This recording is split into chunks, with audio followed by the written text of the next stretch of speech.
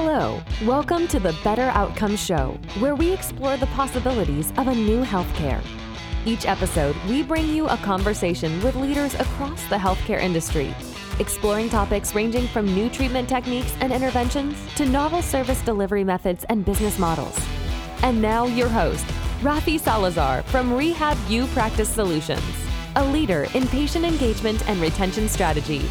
Let's explore the possibilities of a new healthcare. Well, hello again. Welcome to another episode of the Better Outcomes Show. I'm your host, Rafi Salazar from Rehab U Practice Solutions.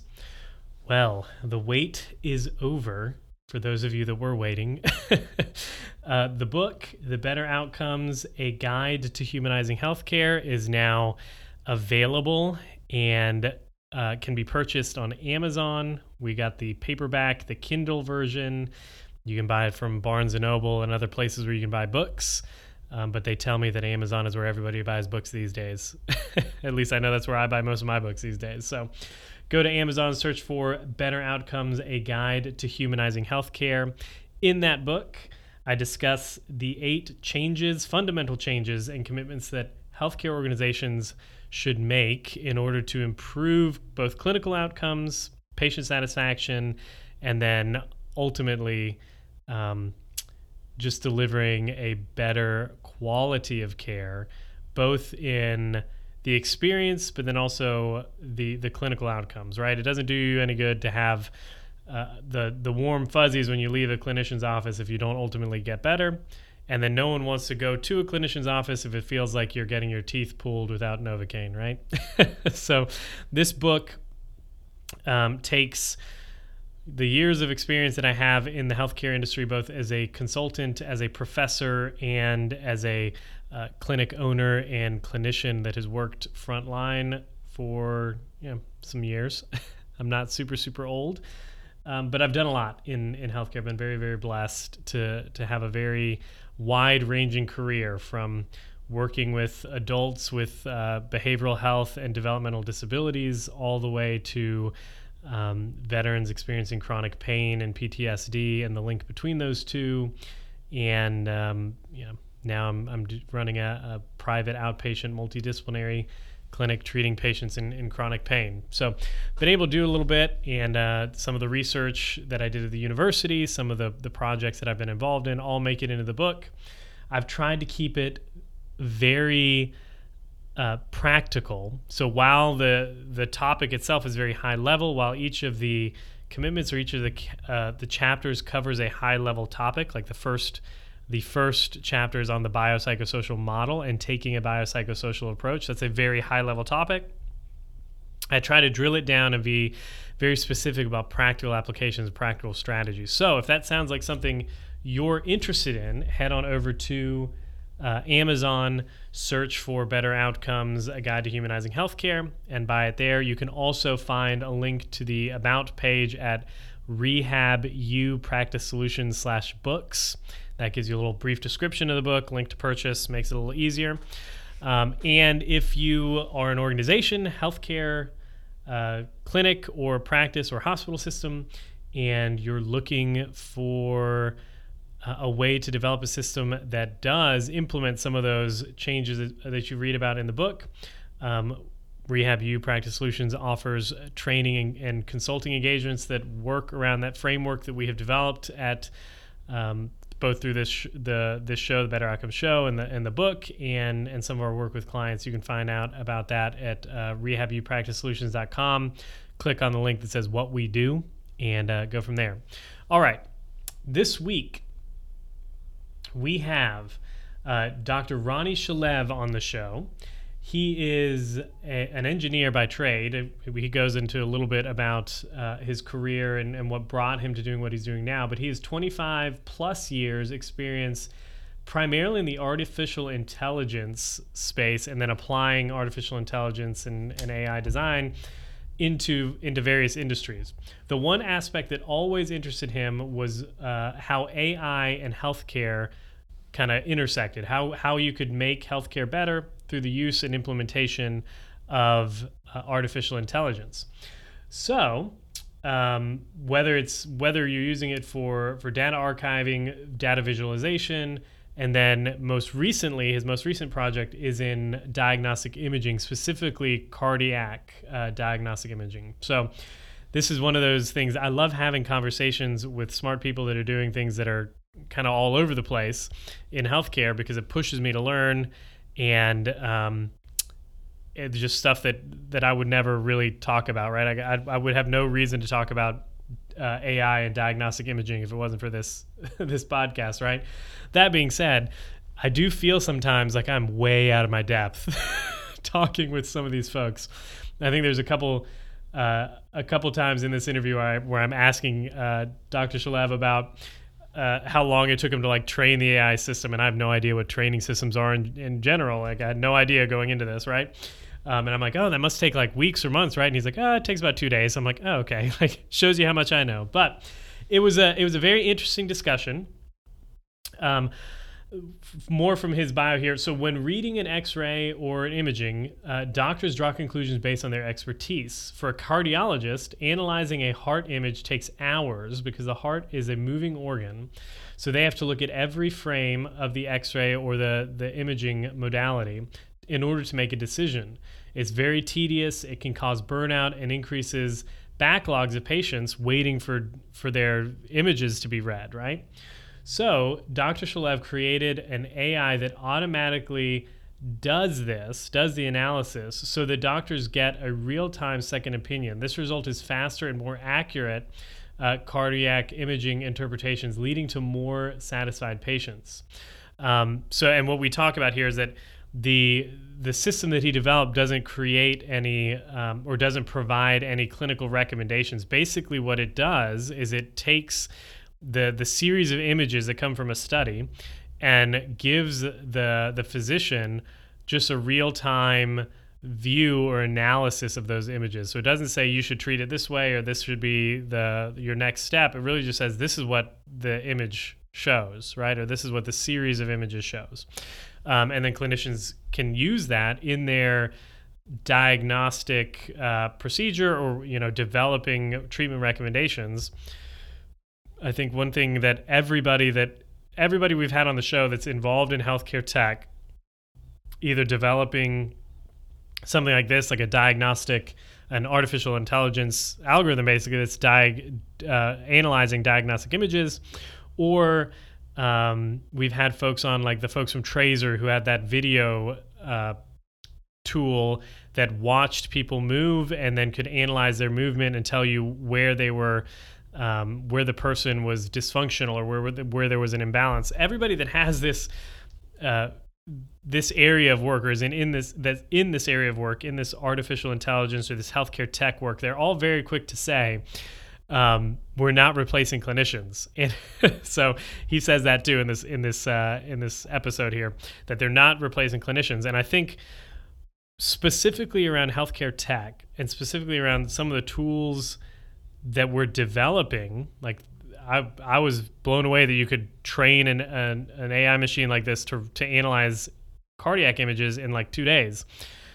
Like, if we look at this as kind of this, oh my gosh, they're going to take our jobs away type thing, it can really hinder us employing something that really has the potential to impact a whole lot more people. Whereas I look at technology like this as really a force multiplier. It is something that increases our reach, increases our accuracy, and improves the level of care, increases the level of care that we're able to deliver to our patients and our clients.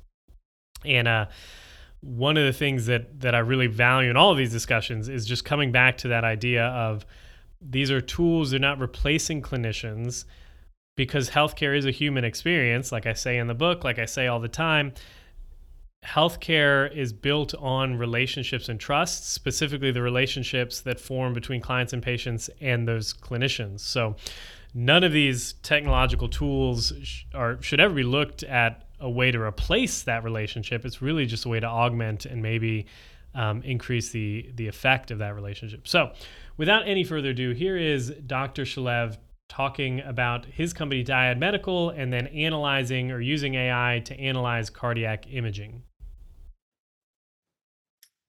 Well, hey, Dr. Shalev, welcome to the show. How are you? Very good, thank you. How are you?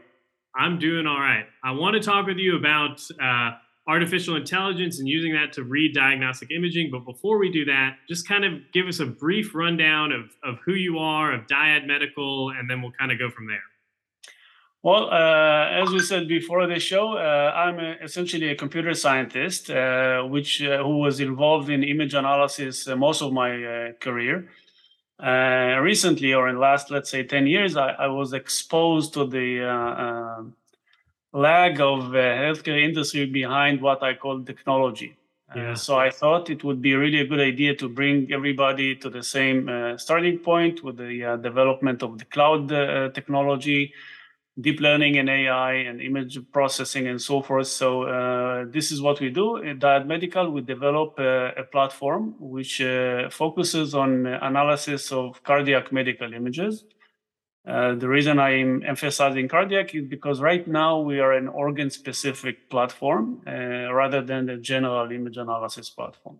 Yeah, so it's specifically about the heart, about cardiology. And before you said there were 4 types of images or diagnostic images that y'all analyze. What are those? Right. So these are modalities, what they refer to as modalities. So we support cardiac MRI, or what they call CMR, cardiac CT, IV OCT, or intravascular imaging using near and infrared light, and also echocardiograms.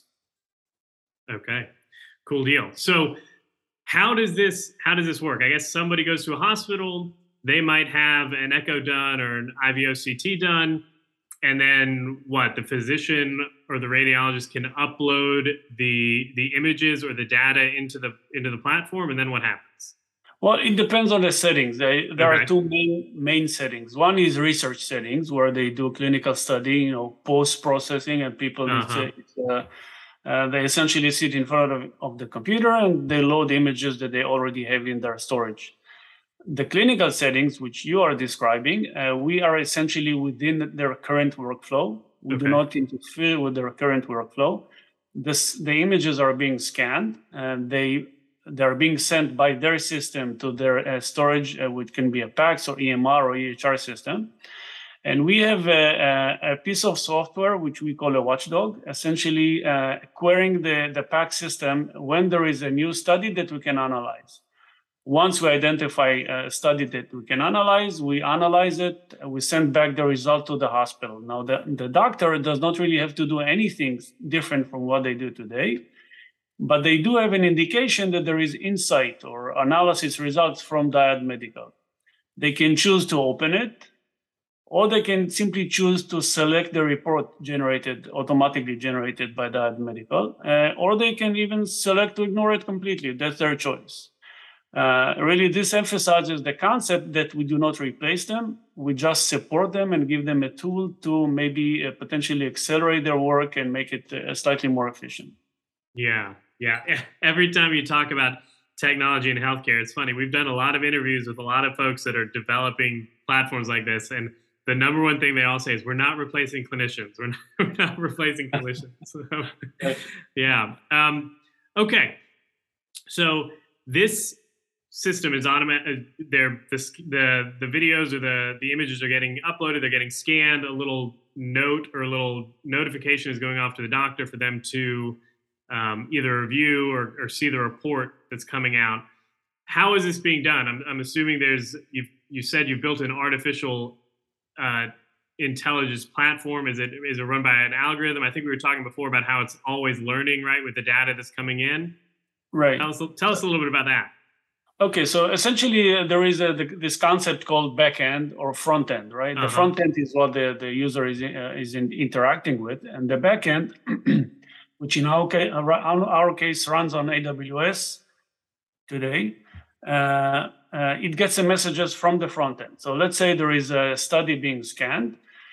We already trained our system in such a way that as soon as we identify a new study, we can analyze it for whatever parameter the clinicians are interested in. Yeah. Once we have the results, we get rid of the images. We do not keep them. And then we send the results back to the hospital for review and for further analysis if they choose to. Over time, obviously we can select a few, let's say, higher end candidates who know what they do, and we can incorporate their input into the additional training of our system to improve our results. And this is something that can take place anytime we choose to do it. Yeah.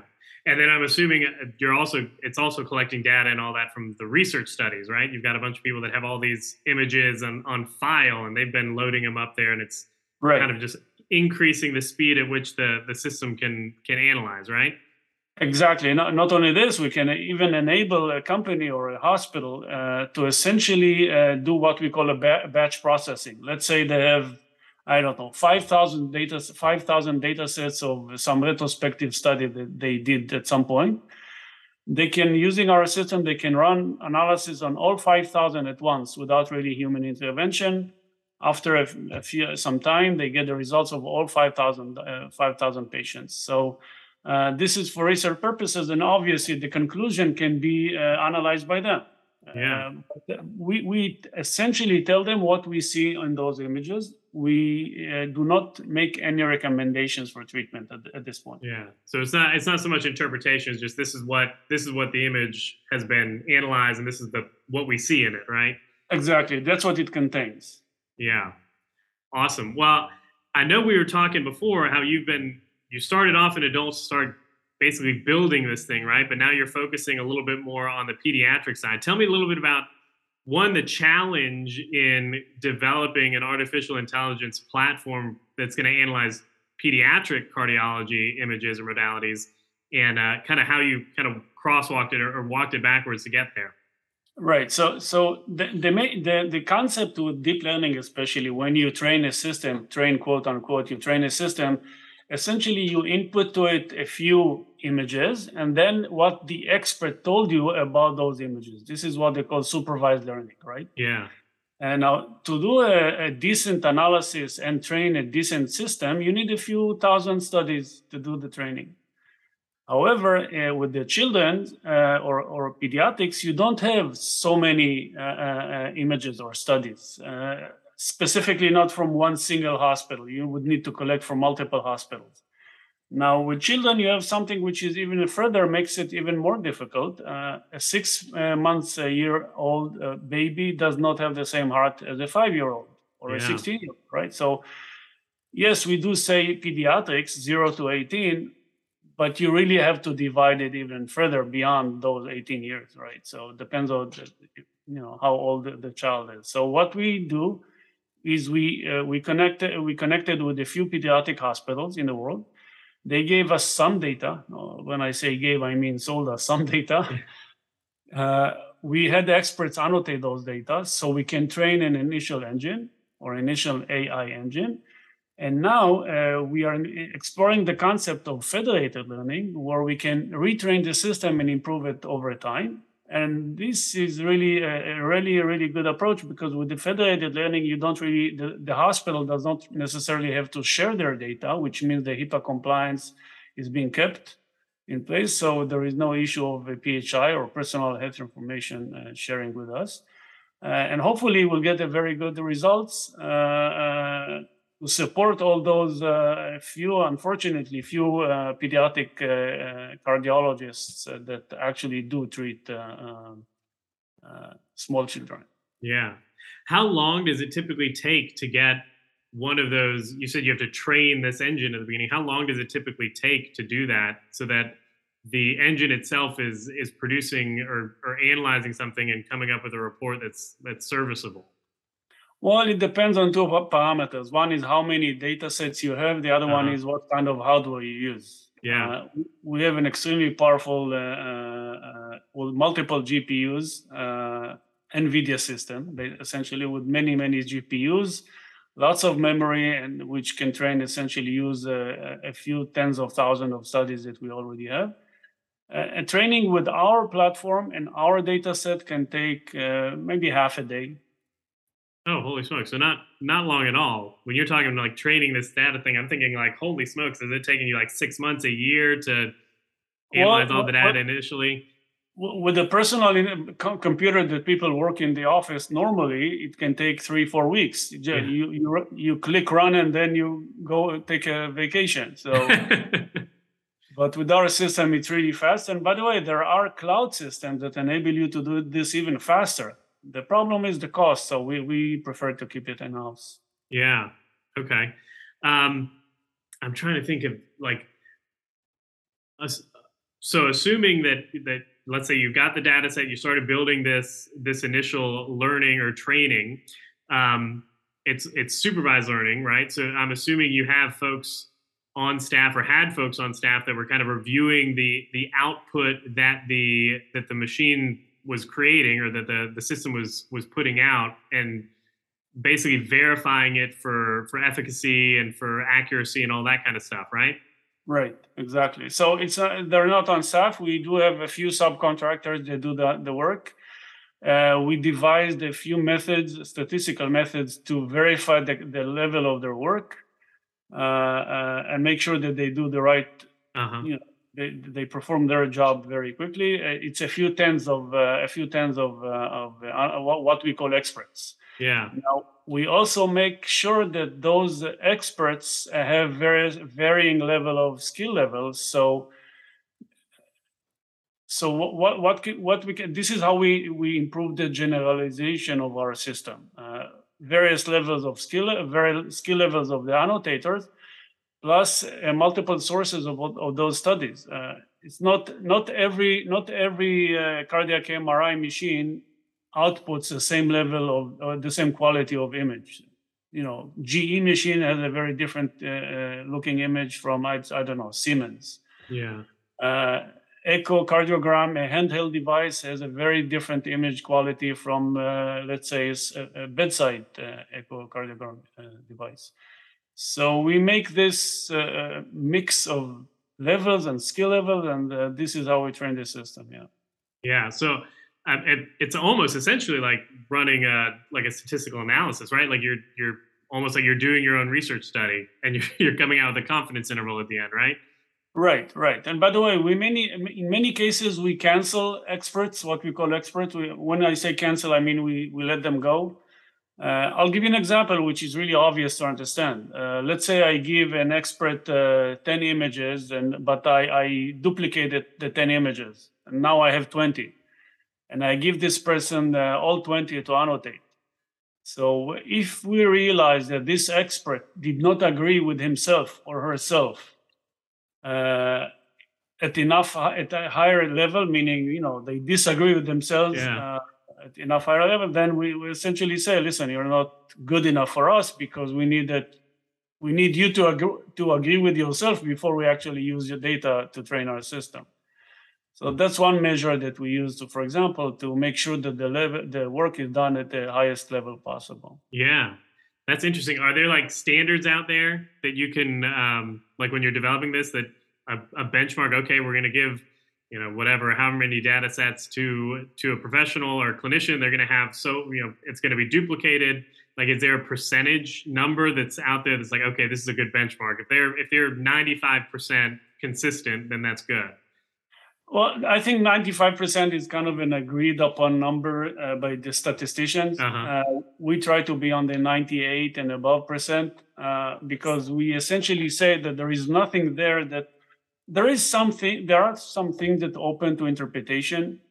But before we do this, we'll give a very detailed guideline. We essentially use the guideline of the respective society. They have to follow these guidelines. If they don't do it well enough, or if they don't really understand it, or if they do not a very good job, in our opinion, 98% is a better measure, although 95%, some people see it as a statistically good enough. So, yeah. I mean, that's interesting. So you've got the machine itself, or the system itself is analyzing this data. I'm assuming, because it's just analyzing raw information that's coming from the system, it's not taking it, like, there is no input for the account of, like, let's say this patient is a 34-year-old morbidly obese patient versus another patient who's relatively healthy and hasn't had any issues, but now they're presenting with some cardiac dysfunction. You leave all of that to the clinicians to figure out, and the machine learning is kind of just doing the analysis of the images, or is there space for them to take into account this is a normal study, quote unquote, typical study, except for given these extenuating circumstances in this patient's data set or whatever? We do take this into account in the training. This is what we call a quote unquote feature. Uh-huh. However, in our system, we allow them to do to configure their preferences in such a way that they can make a decision based on one of these parameters. One of the biggest or greatest use of this concept that we developed in the company is that let's say they wanted to be notified of something which is out of the ordinary according to some standard. Uh-huh. Let's say it can be an American standard, can be Chinese standard. Each one of them can have their own standard, depending on the population. So, yes, we do train our system taking these into account, but the user may ignore or take it into account if they choose to, or they can modify it and select their own standard. In the USA, it can be the ASE, the American Society of Echocardiography. In China, they have a Chinese version of the same society. So each one of them can have their own table, and our system allows configuration for this. Okay. So, and this system, if I understand it correctly, is just automatically, like a physician isn't selecting, John Smith, patient A, to get their cardio, let's say it's an EKG, read by the platform. Everything that they're doing is automatically getting read, getting analyzed, and then if something trips, they get a little notification, right? Right, and they can select how they want to be notified, because there is at some point there is a notification fatigue by doctors. Yeah. Every system get their own. So what we try to minimize it, and essentially of course they can select to get an SMS or an email, but that's too much, I think. Yeah. So within the system, we do prioritization in such a way that we tell them, listen, when you log in, here are those that you wanted to be notified about, and they appear in red. We also have an indication in case somebody doesn't see colors clearly. So this is what we call prioritization or work list. Yeah. Yeah, and I guess each clinician or each organization gets to set up their own prioritization, right? Right. Exactly. Right. Alrighty. And I guess the other piece of this making it work is that the fact that it's not like a hard drive issue, right? Or software on like a computer. It's a cloud-based, which means it can be used basically from anywhere, right? So any hospital or imaging center that's got an internet connection can use it, correct? Or are there different requirements? Like you need to have a certain bandwidth or whatever. You're absolutely right. All you need is a browser, really. Okay. Because we are a very small footprint type application. If you have a browser, HTML5, that's enough. We don't really care if you have an iPad or a gaming platform or a gaming desktop. Anything that has a browser can work without any problem. Yes. And have y'all, the academic in me is jumping out now. So have y'all taken the analyses from the platform itself and then compared that to like a cohort of expert clinicians and kind of seen where it stands on the level of accuracy, or whether there's, I guess, discrepancy between clinicians, or if the analyses are more accurate? Right. Yeah. So this is what we refer to as a held out set. Essentially, it's a set that some experts with plural experts analyzed and made treatment decision in the past at some point, and we run our system on the same data, and we compare our results to theirs. And this is, by the way, how we submit our FDA clearance application, essentially showing them that we are just as good as those who already did it in the past at a higher enough performance parameter. Yeah. So tell me about this FDA clearance. And what's the process? I'm assuming you've got to do this, or you've got to do this experiment or this study, if you will, to show that the system is producing at least at a standard level according to experts. How long does this process take? all of that kind of stuff. Walk me through getting the FDA clearances. Okay, so FDA clearance is it's quite a tedious process to be true. Yeah. It depends how many parameters we'd like to compare. I can come up with one single parameter. It may take 2 months. If I have 10, then it may take much longer. Keep in mind that the more more parameters or indices, what they call indices, you need more data to do the proof work. Yeah. Essentially compared to actual results from other devices. This process, depending on the resources that we have, we can do in roughly 3 to 4 months. Again, depending on data availability, if we already have the data in hand or not. That's one of the major parameters that impact the length of time that it takes. And that's really about it. All the rest of the FDA submission has to do with the inner works of the company, how we do QA, how we document stuff, and so on.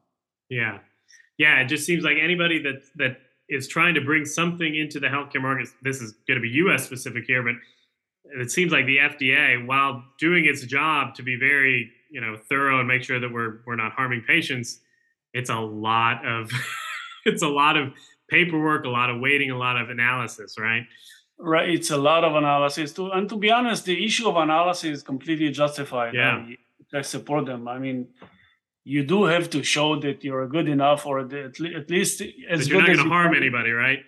Right. So we are what you would call 510K class 2 device, and we have to show it. All right. We can't just make the claim. So that's what we do. The issue of documentation, yes, it's a pain. I can't deny it, but I fully recognize its necessity. No, it's great.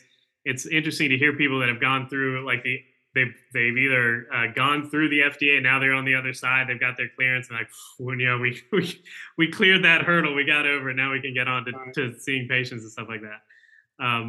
Well, Dr. Shalev, thanks so much for being on the show. I always ask folks, if there's one or two main points that you'd want people to walk away with from the episode about cardiac imaging or even about Dyad Medical, what would they be? Well, I would like people to remember, it's really hard to communicate this notion of being an organ-specific platform. Yeah. Organ-specific, really, over time, we develop what you call domain expertise. Uh-huh. So yes, I'm a computer scientist, but over time, because I focus on the heart and not the brain, it's important to remember that this is a huge advantage. Yes, I've heard about companies that do deep learning in a whole bunch of fields, but it's extremely difficult to scale this way, especially for a startup company. So that's one thing that I'd like people to remember, the issue of organ-specific solution. In other words, keep in mind, 50% of the world does not have access to expertise in diagnostic. Being on the web essentially opens the world for those who don't have access.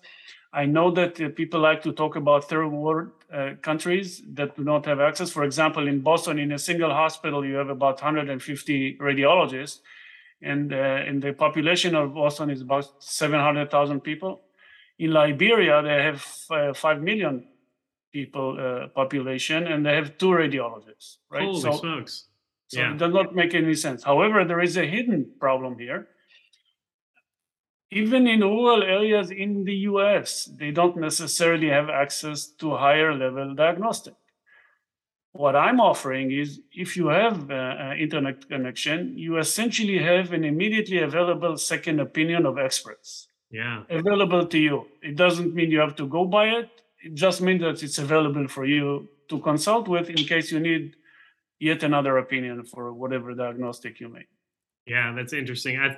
I think that's one thing that's become more and more apparent over the last probably decade, maybe 2 decades, when technology has been exploding, is that it really does, the options are endless. So taking the time to really specialize is really, really where you get to see the power of that technology, right? If you're deep focused on this one, like you said, in this one organ, you're probably going to be able to be light years ahead of somebody that's trying to do the heart and the brain and the kidneys and the liver and all kinds of stuff. At least, like you said, in a way that's scalable and sustainable.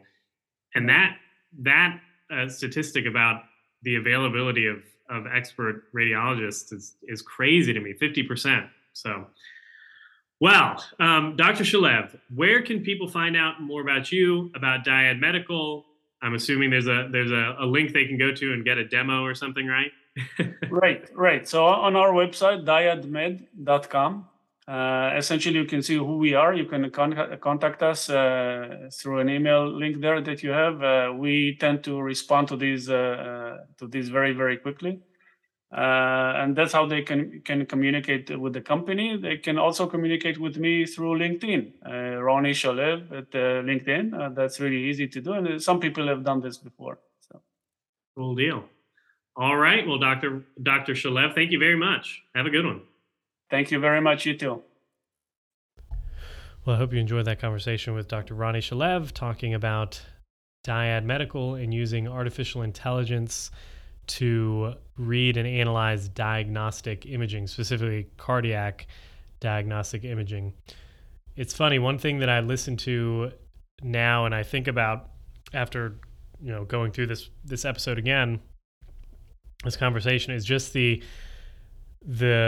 rate at which specialization is becoming, and has been really become, very important for not only clinicians and clinical organizations, but even companies like this. So when you talk about just the vast quantity of data that's available just in a field like cardiology and the cardiac images and the 4 different modalities and all of the data sets that get created in a given year or given month, even at some of these institutions or facilities, is very difficult, and Dr. Shalev said this, is very difficult to build something, a tool like this that scales, sustainably scales without a whole lot of intensive capital investment, because there's literally an infinite amount of data that you could process and analyze and use to develop, or even now that we get more and more understanding and knowledge through clinical research about what we should be studying, or what,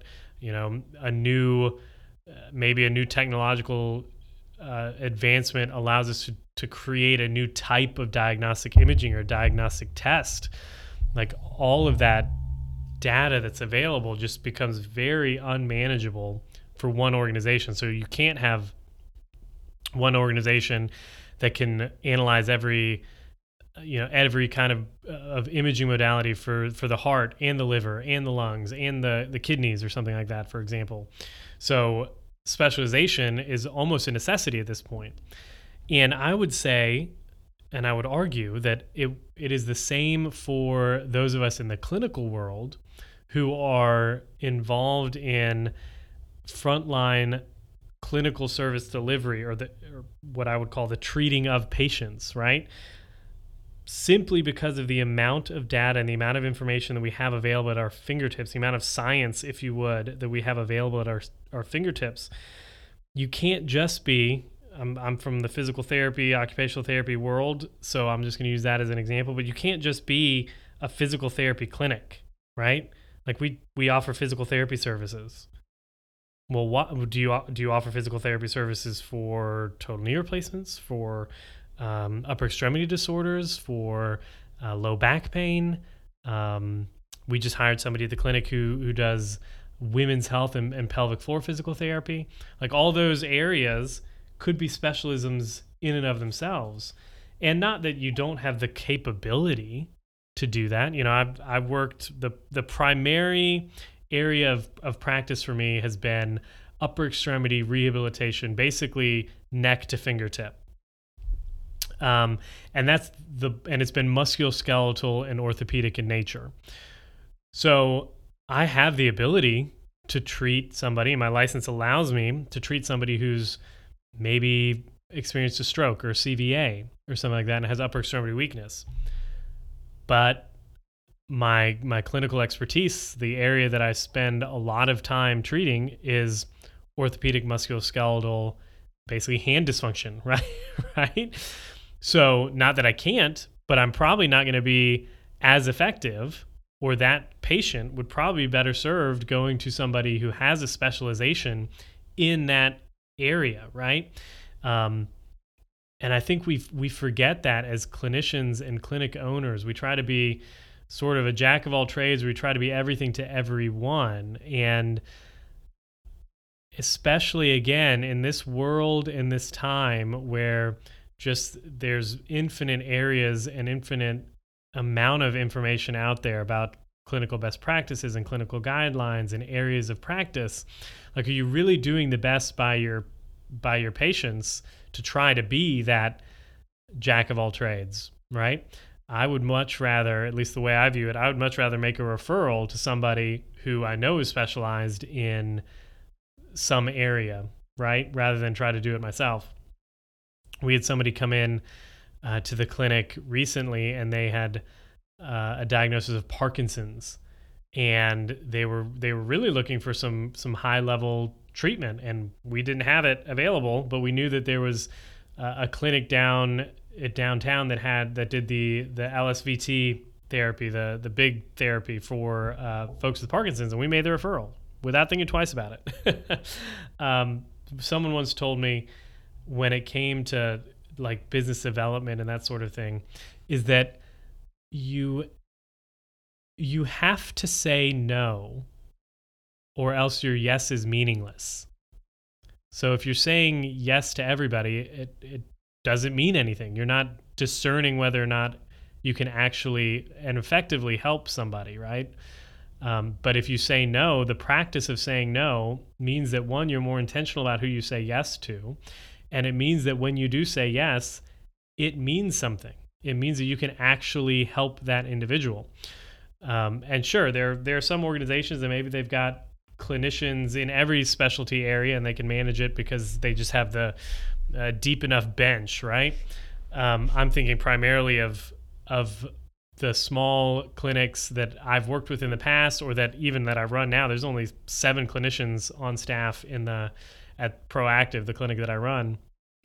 And there's just no way we're going to be able to be everything to everybody, right? We've got a couple areas of specialization, and that's really where we focus on.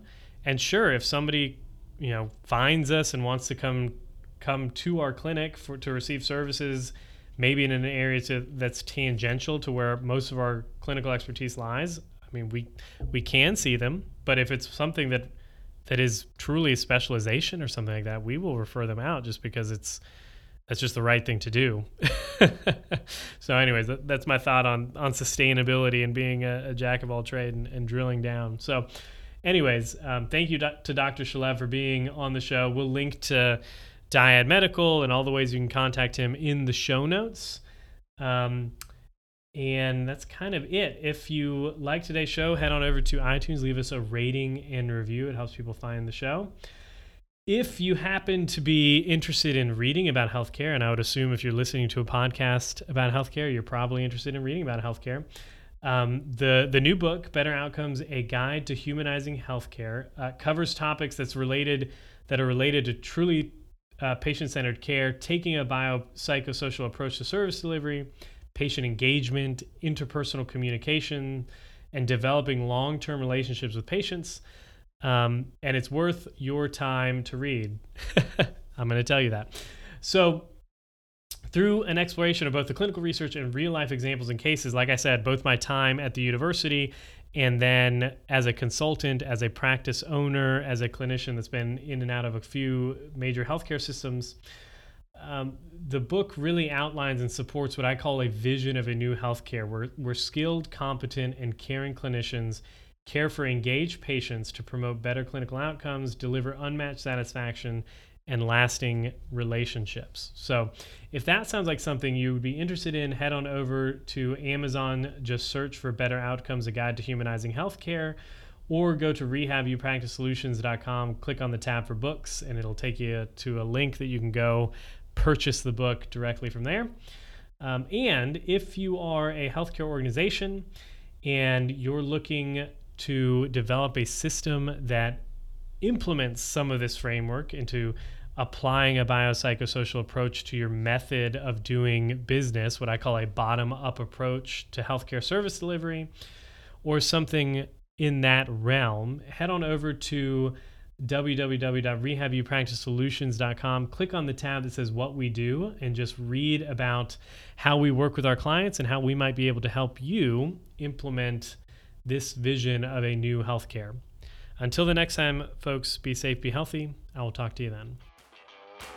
Thanks for listening to the Better Outcomes Show, where we explore the possibilities of a new healthcare. Our hope is that you walk away from each episode informed, equipped, and empowered to push the boundaries in your own practice or business.